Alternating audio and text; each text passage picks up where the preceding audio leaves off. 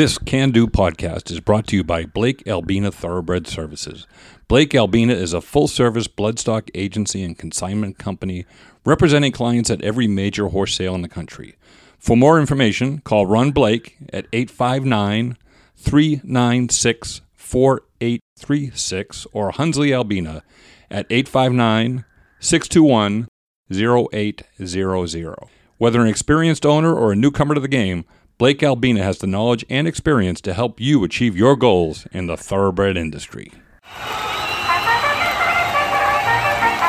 got the horse right here, the name is Paul Revere, and here's a guy that says if the weather is clear, can do.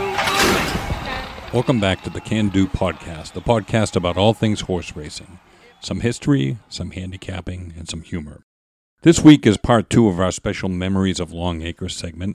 In this segment, we're going to remember some of the great horses who ran at Long Acres, reminisce about some of the great names and the horsemen and the jockeys that populated Long Acres over the years, talk about the great Long Acres Mile and some of the performances that were seen there, and reflect on the factors that led to its closing day and what has happened to racing in the Pacific Northwest since that time. Thanks again for joining us. It's been a pleasure recording this Memories of Long Acres, and I hope you enjoy part 2.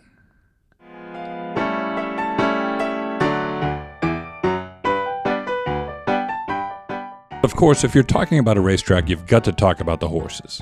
And Long Acres saw some great names over the years, along with some names perhaps lost to most, who nevertheless turned in great performances. For many years, Long Acres had the highest average starters per race in North America. Some years, nearly 10 starters per race, which is pretty amazing when you consider they were running 50 races a week. You know, there's 10 races daily. And you had, I think, 1,500 stalls approximately in the stable area every year. Glenn Williams and then the man who replaced him later on, Grant Holcomb, they'd have to process, 3,500 to 4,000 stall applications and weed it down to 1,500. So, it was very different from now. One of the more memorable horses to come to the track was one who actually never raced there. So I know that you at one point had a highly appropriate visit from a Triple Crown winner at Long Acres. Yeah, Seattle Slew in 1977. Well, Seattle Slew was co-owned by Karen and Mickey Taylor, who were from White Swan, Washington, hence the name Seattle Slew. So they thought it'd be fun to bring the horse back up and show him for the home people, but it turned out he had just gotten beaten in the Swap Stakes, very controversial race where the trainer Billy Turner didn't want to go to Hollywood Park. But they took him there and he got beat, but then a week later he was up here. His special ticket got in. I believe the revenue proceeds went to cancer research, or I know the money went to charity. And it was quite spectacular. He paraded 2 straight days at the track, and it was a big media event. Harley and Stephen remembered that day very well also. It left an indelible impression on both of them. I think that one of my fondest memories, and Stephen, I don't know if you were there the day that Seattle Slew came back to do its gallop around the track. It was as big as any mile day that ever happened out there. It was, the stands were packed, and just watching a horse run around the track. I still can see Seattle Slew coming to home stretch, and just, that horse was just powerful. Just such a beast out there, but just also so proud. The head was up high and knew what was going on, right? Knew all these people were, basically there to watch him. I was just going to reiterate that I was there that day too, and I was 12 at the time, and that was one of the first times I had ever seen, a horse that you definitely knew, like you said, Harley, he definitely was so aware of what he was doing there, and it was walking across the infield, it took a stop, and then just looked at the audience and just kind of took it all in. I have it on film. But it's my memory that kind of lives on, and I had to check my memory with the film footage, and sure enough, that horse it was the first time I sort of realized how much personality a horse has.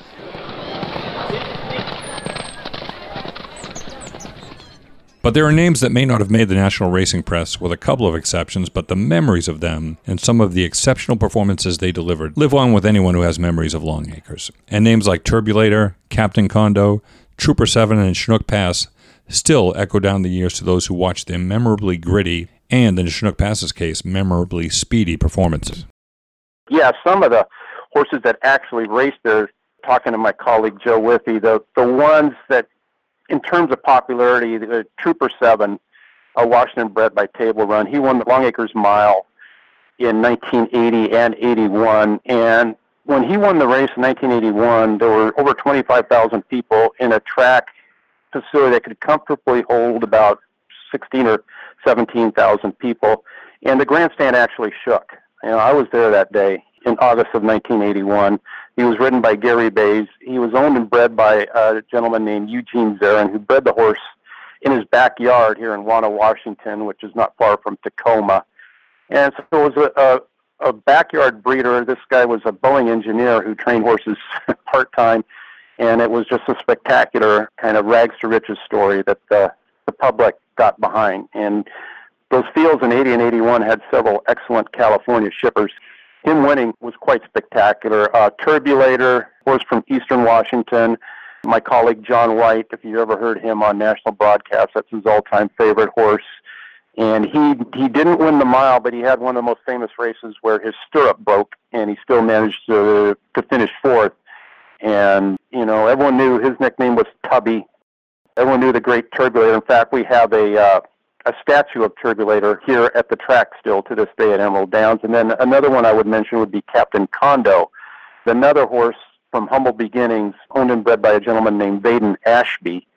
And Captain Condo was one of the biggest horses you'll ever lay eyes on. He was over 17 hands, I believe, a big gray horse. So he was impossible to miss on the racetrack. What made him unique was he had his best years at ages 8 and 9, and really got on a roll. And again, Gary Bays was the rider of him, and he was just tremendously popular. A blue-collar kind of story.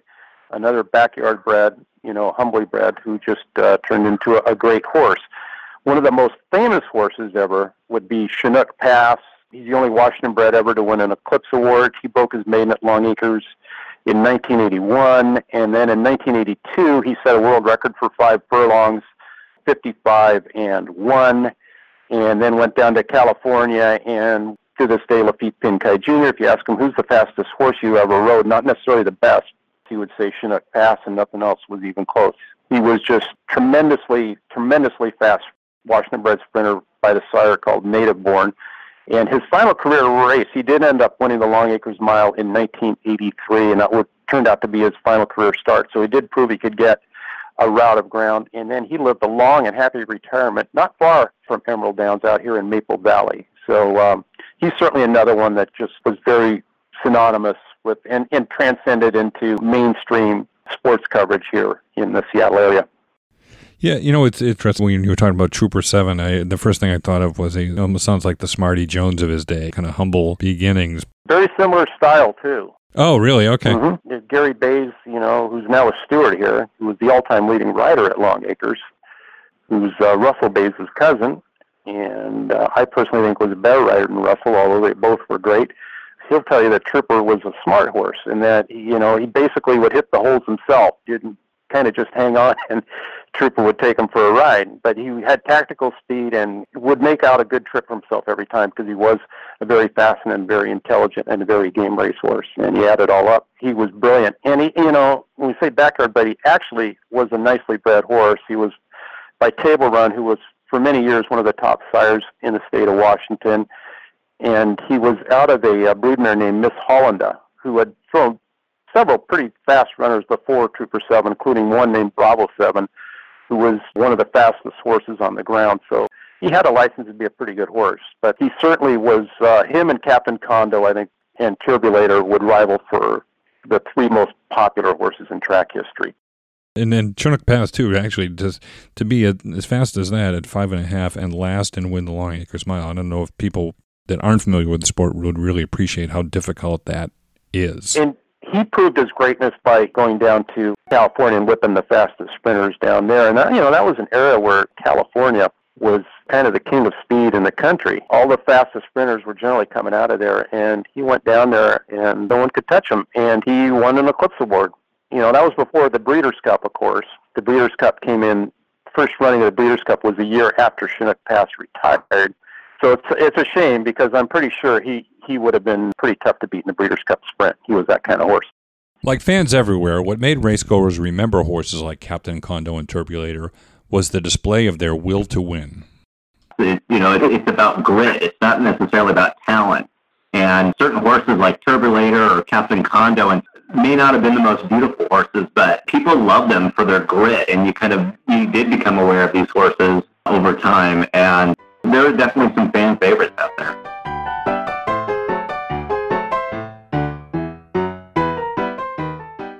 Alert listeners of this podcast will also remember the name Saratoga Passage that Joe Steiner mentioned in an earlier interview. Washington-bred Saratoga Passage won the prestigious Norfolk Stakes at Santa Anita for 2-year-olds before sore shins knocked him off the Kentucky Derby Trail. To show you how much our sport has changed, his trainer, Robert Leonard, was a full-time airline pilot who trained Saratoga Passage on the side. Eventually, Leonard left the airline and became a full-time trainer. For a small track and an isolated outpost, Longacres seemed to consistently produce the finest quality jockeys and trainers year after year. Guys like Gary Stevens and the list goes on of people that were part of that track through the years, and so many great horsemen, some of the best horsemen I've ever been around, with legs and horses with types of issues and stuff, because they were cheap for claiming races, and you have to be a good horseman to deal with those kind of issues. Russell Bays, he started up in the Northwest, and his father was named Joe Bays, and he was a top rider back in his time. And, the list goes way back to, I don't know if his father was riding, but the Bays family was a strong family where they had brothers and cousins, and they're all just amazing riders and good people, I'm telling you. And then there's another big family called Gibsons, and there was a ton of them up there. And there were a lot of, like I said, a lot of families involved. The Bays family, everyone's familiar with Russell, Gary, but there was so many of them that were trainers, Joe, Carl, Buford, Ken, they were the first family of racing in Washington, and they were always very prominent. Joe Steiner's family is fondly remembered as fixtures at Longacres. Now you mentioned Joe, the jockey. Well, his parents have run the track kitchens. They worked at the Longacres one, and now they run the one here in Emerald Downs, the Quarter Chute Cafe. Yeah, bottom line is they were wonderful horsemen, family ties that go way back. And, once they lost, and I know this happened in other tracks across the country, and this is where I grew up, so that's where it hits home for me and my family and people that I know. It really affected a lot of people when they closed it. Every racetrack has its annual marquee event. At Longacres, it was the storied Longacres Mile. In Seattle, Sunday was always Longacres Mile Day. And Longacres Mile is still held on a Sunday. And one of the things I read that was very interesting was the choice of the mile distance was for a very deliberate and a very specific reason, which I thought was fascinating. Do you mind talking about that a little bit? I'm not positive. I think it was looking for a niche, for a type of race where they could maybe have something unique. And I believe it was for many years, the richest race at the 1 mile on dirt in North America, which takes a special kind of horse to do, because 1 mile is, depending on how you look at it, is either a very long sprint or a very short route. And it means the horse pretty much has to run hard the entire 8 furlongs. There's no breathers in the mile race. But I think mainly that was the reason. It was for a niche, for something unique that they could build upon. If you go through the media guide and look at that race, you name the Hall of Famer, and chances are they either competed or won in that race over the years. I know for me, the first one I ever saw was 1978, a horse called Bad and Big, ridden by the great Bill Shoemaker, with Richard Mandel, the trainer, came in and went wire to wire, and it was a huge event. Billy Shoemaker comes to Seattle, and it was, I remember just seeing the pure class on display there, and that was a true, prototype mile-type horse that could just throw down those 23-second quarters and just keep going and going and going and going and turn off all challengers. And I was like, wow, there's a mile horse if I ever saw one. But it was a very, very difficult race to win, and still is. I know, one of my duties here for many years, I've been assigned to try to go to Southern California and recruit horses for that race, which we still run with the name Long Acres Mile, and I know trainers like Bob Baffert and Jerry Hollendorfer have told me that is a really, really hard race to win, because for the reason I mentioned, it's a tricky intermediate distance, and for some horses it's perfect, but there's really no breathers in it. It's a hard race on a horse because it's 8 very, very intense furlongs. Right. It is, and then especially going around 2 turns, you're going, like you said, you're going hard every step of the way. The sprinter, that's right, is not going to last on it. And I think the 2 turns makes it additionally difficult. I think some people that aren't familiar with racing don't appreciate the difference between a 1-turn and a 2-turn race and the extra energy that the horse has to expend to navigate those. And then you factor in that with the mile, it starts pretty much into the clubhouse turn, and post position can be a big factor, trying to get positioned into the first turn.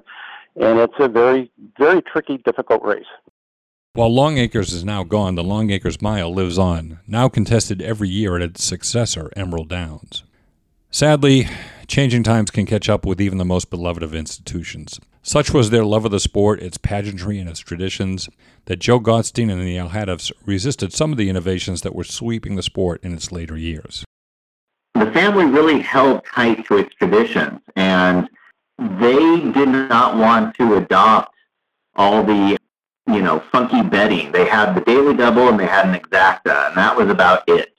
And, they resisted that forever. They just did not they just thought it was just playing with, numbers, and it's not about the sport. And likewise, they resisted doing giveaways, which they eventually did do, but they really didn't want to cheapen the gate. They wanted people to come for the pure aspect of the horse racing and to enjoy the surroundings and stuff. And so it's just interesting to know how much the family resisted those kind of things until the very end, when they just needed to have new revenue sources. And so the whole satellite betting, total resistance. Yeah. Because they wanted people to show up. Of course, one is left to wonder if this didn't contribute to the track's ultimate demise. But there were other factors involved as well. There's a lot. There's so many things that people can do, and it's really kind of separated itself from the past. When Long Acres was open, that represented over 90% of the legalized gambling in the state. That was before lotteries came in force, and Indian gaming compacts in this state came in 1996. So now thoroughbred racing is less than 5% of the legalized gambling in the state. So, Long Acres had an amazing advantage in that they had a virtual monopoly on gambling in the state of Washington, and that makes for quite a captive audience. Now, they did a great job there, don't get me wrong, and it was a beautiful place, but that's what a lot of people don't recognize. Maybe to the Alhadeffs' credit, they saw some economic indicators. I know their advisors did, and it's like they could maybe see that, that things were changing. But on the other hand, when the year the track closed in 1992, they're still averaging 8,000 people on track in a 130-day meeting, with an average handle of 1.3 million or whatever. And that's live on live, as they say now. So, it was still thriving. It's a tough decision for any business owner. The battle between economic indicators going one way, the present state versus a potentially less lucrative future state. Racing is a business like any other, and these decisions are hard and painful in their impact. It took everybody by surprise, but at the same time, everything was sort of pointing in that direction too. It became increasingly harder to run the track, based on insurance and the modifications that needed to be done to the track to keep it in line with the other tracks, and it just became insurmountable. And there wasn't a whole lot of give. There was a lot of, remember, jockey strikes not too long before the track closed.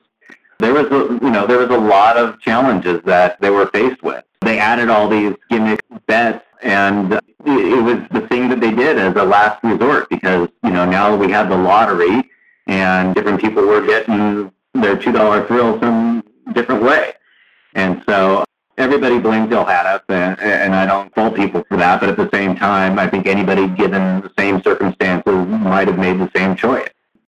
Yeah, but I want to stress that while the outlook, long-term, while the landscape was changing, the track was still doing fine. The on-track attendance was still over 8,000 a day. Mutual handle is 1.2 million a day. And again, it's for anyone who follows racing, that's live on live. Handall, which is the greatest revenue maker for track operators. So it was doing well, but the Boeing company, which everyone knows is a big aerospace giant, headquartered in Seattle, with several plants, in Renton, Seattle, and up in past North Seattle, up in Everett. They were looking to acquire land, and I'm not sure who initiated the offer, but one thing led to another, and I think originally they were looking to sell the south 40 acres of the property, and then Boeing wondered, well, how about if we just buy the whole thing? A deal was struck in probably June of 1990 while the racing season was still going on, but it was denied until after the season. Then after the season finished in September of 1990, the Alhada family had a press conference and announced that Longacres had been sold to Boeing and that the track would cease operations immediately as a racetrack, and then the changeover would occur after December 31st, 1990.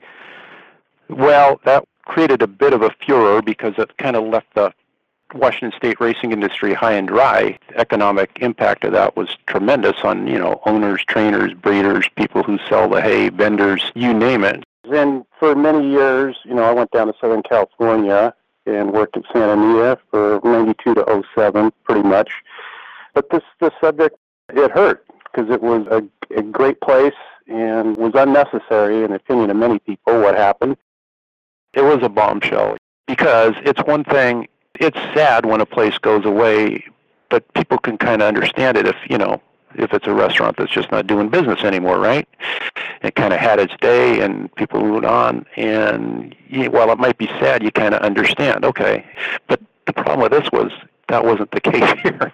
It was kind of a place that was still thriving. So and then the suddenness with which it happened, that's what kind of left a bitter taste in some people's mouth. The Alhadas certainly heard the local sentiments about their decision, and they still do to this day. It could not have been an easy decision, and they took a huge amount of heat for it. It's interesting because we've lost sports teams here before, but it seems like the vitriol for the family was incomparable. I mean, I think we all hate Howard Schultz for losing our Sonics, but there's just something deeper about the vitriol towards the Alhadas for selling the track. It's hard to say where that all comes from. Wow, that's interesting. Yeah, even all these years later, it's still there. Oh, yeah. Oh, yeah. I was telling you earlier, Bill, I think, one of the interesting things was, and Stephen probably doesn't even remember this, but, the service workers were all under a union. So, we were part of the service workers union.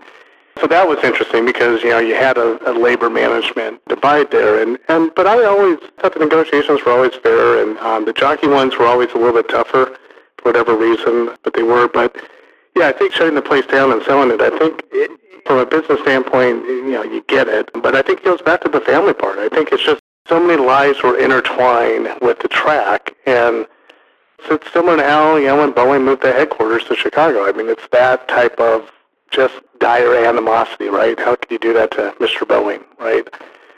And it's the same thing here where, it's just so many people and so many generations were involved. It wasn't just one generation and it's livelihood, right? It's how people made their living. Perhaps Stephen best captured some of the underlying reasons why the hurt was so pronounced and why it is still there.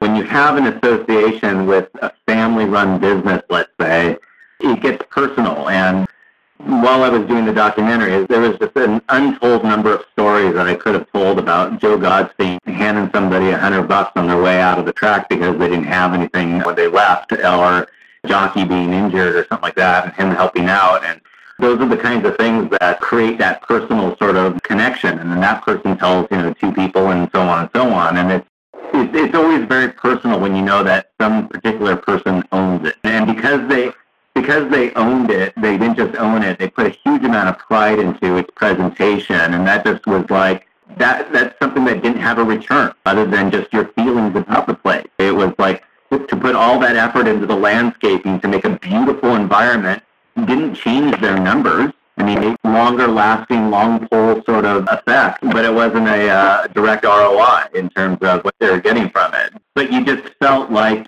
oh, someone planted flowers from, in the front of their home, and they tried to make the neighborhood look beautiful. There was just, and you had a name to associate it with too. And unfortunately, that goes the other way when you don't get what you want. Closing day was, of course, bittersweet. It was, again, paradoxically, should a track that's quote-unquote going out of business, should it be having its biggest attendance day ever and its biggest handle day ever? In other words, to me, it was kind of perverse, the whole thing. It's like, why is this happening? Look at this. I mean, I realize a lot of people were out there for the novelty of it being the last day. But throughout the whole last season, we were just, we were setting records. And I'm like, why? It just seemed off, Why is something that's seemingly everyone's enjoying so much, why is it going? So to me, I know some people enjoyed that day. I did not. I know Gary Stevens, who's one of the most famous jockeys to come out of Long Acres. I know he gave some pretty pointed comments to the press the last couple of years, voicing his displeasure at what was happening up there. And I know that probably didn't sit well with the former owners of the racetrack, but he's a very emotional guy, and I think he was feeling like I would. He wouldn't have missed it for the world, but at the same time, it was like, why is this happening? And I just remember the day went on forever, and it was 26,000 people, and I'd say that was almost conservative. It was just absolutely filled to the gills.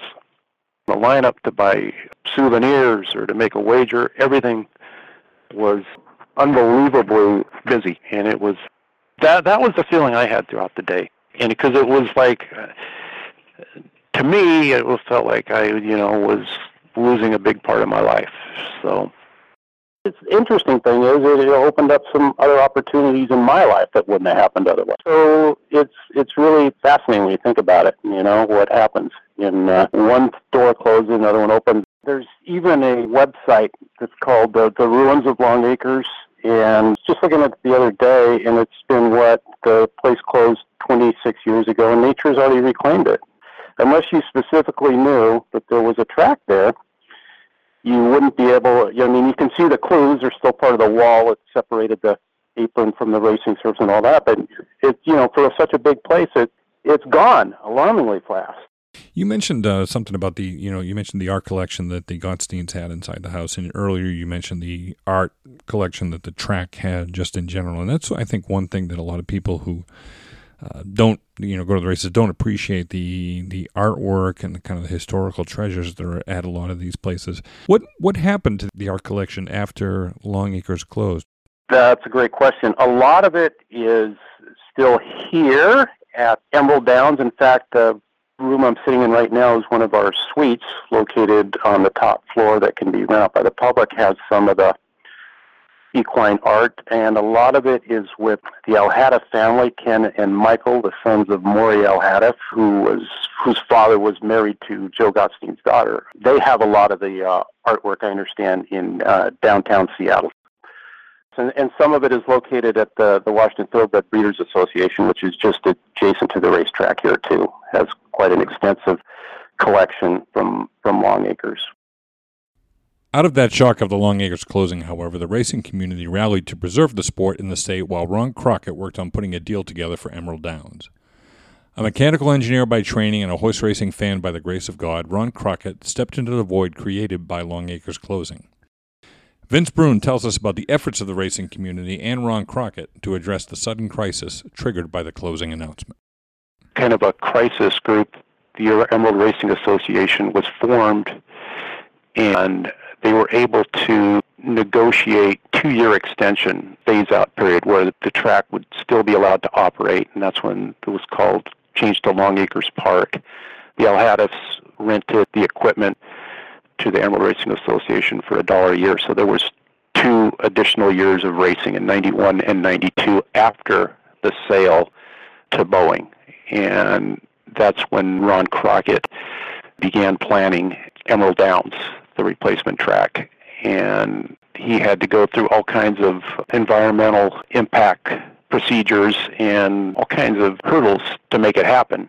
In the interim 3 years, in 93, 94, 95, there was no racing in Western Washington. However, the Emerald Racing Association conducted a season at Yakima Meadows, and with increased purses over there, and that went on in 93, 94, and 95, with most of the owners, trainers, jockeys, etc., kind of moved over there for 3 years, and then Emerald Downs opened on June 20th, 1996. Vince and Joe both talked about how, despite the sadness of the closing, resilience, as it always does, carried the day. There's so much history and really affected a lot of people, and a lot of people have really great memories, really fond memories of that.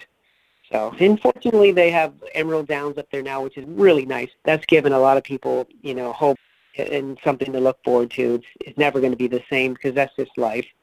And your parents have actually moved their tack to Emerald Downs, Joe, correct? Correct. My father has always been in the restaurant industry, and my mom, of course, was a racetrack brat, and she ponied horses when she was young, and this is an amazing woman. I mean, she eventually, as us kids grew up, there's 4 of us kids, as we all grew up and moved on, my mom and dad got into the Backstretch Cafe. They call it the Quarter Shoot Cafe, and they started that up.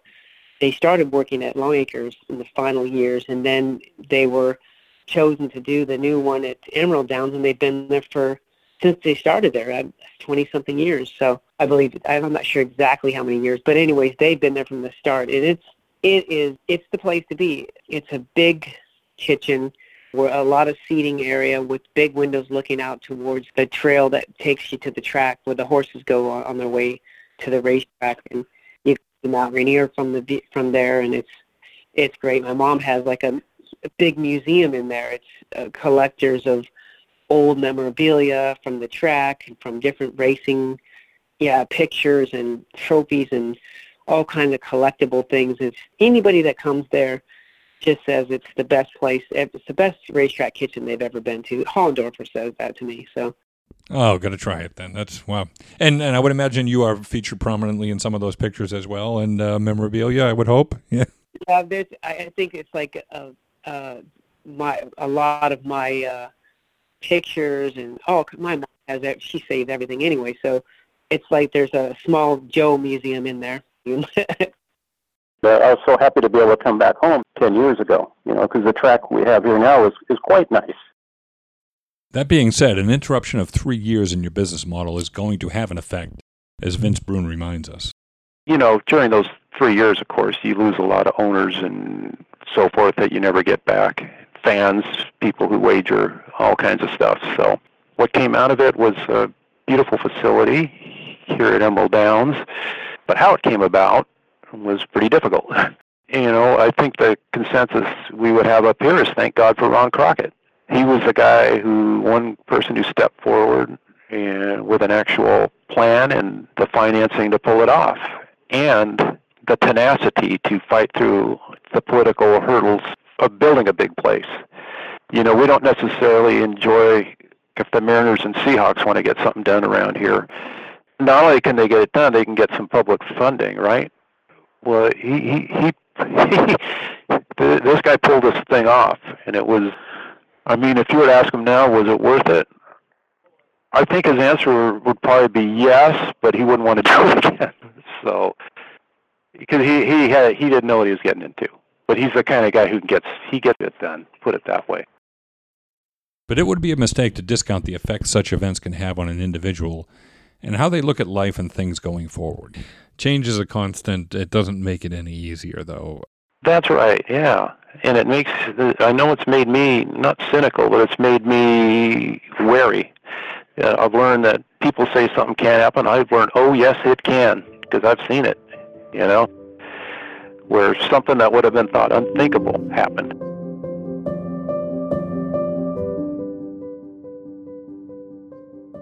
But after all, we are fans of racing, and we are always looking for the bright side. I'm not sure saying time heals all wounds is an accurate description, but in the case of this, it kind of has, because I've been able to reflect on it. How would it have been today? The things have changed so much, right? So at least now we've got a very modern, beautiful plant. It's worked out okay. I think Vince Brune's sentiments about Long Acres here sum up how everyone who ever had anything to do with the track felt and still feels about it to this day. It's an area that's pretty close to me. So we all get older. It's a no contest between us and Father Time. But among the things that sustain us through the endless struggle are the memories. Memories of the people, the places, and the events that marked our journey through this life. While this podcast was strictly related to the memories of Long Acres, we all have our own Long Acres, whether they be people, situations, buildings, or events. We honor them by remembering them and using the best of those memories to guide us forward in this life. Save them, hold on to them, treasure them, pass them on to your family and friends. Each of our own Long Acres are part of the glue that binds us all together. We are all exceedingly lucky to be comforted by the memories of Long Acres in all of our lives, whatever and wherever they may be. Thank you for listening. Thanks again for joining us and listening to our special two-part Memories of Long Acres. I really want to make sure to thank Vince Brune, Harley Spring, Stephen Sadis, and Joe Steiner for their contributions. I greatly appreciate their support and their thoughtfulness. I also want to make sure to especially thank Kemper Clyde and Ross Duncliffe at On Tour Comedy. They did the hardest work of all. They put this thing together for your enjoyment. I really do hope you enjoyed it. I enjoyed doing it. We're looking forward to doing more of this with the podcast. Thanks again for joining us. This here in the Telegraph. For Paul Revere, bite. I hear his foot's all right. Of course, it all depends if it's red last night. I know it's violent.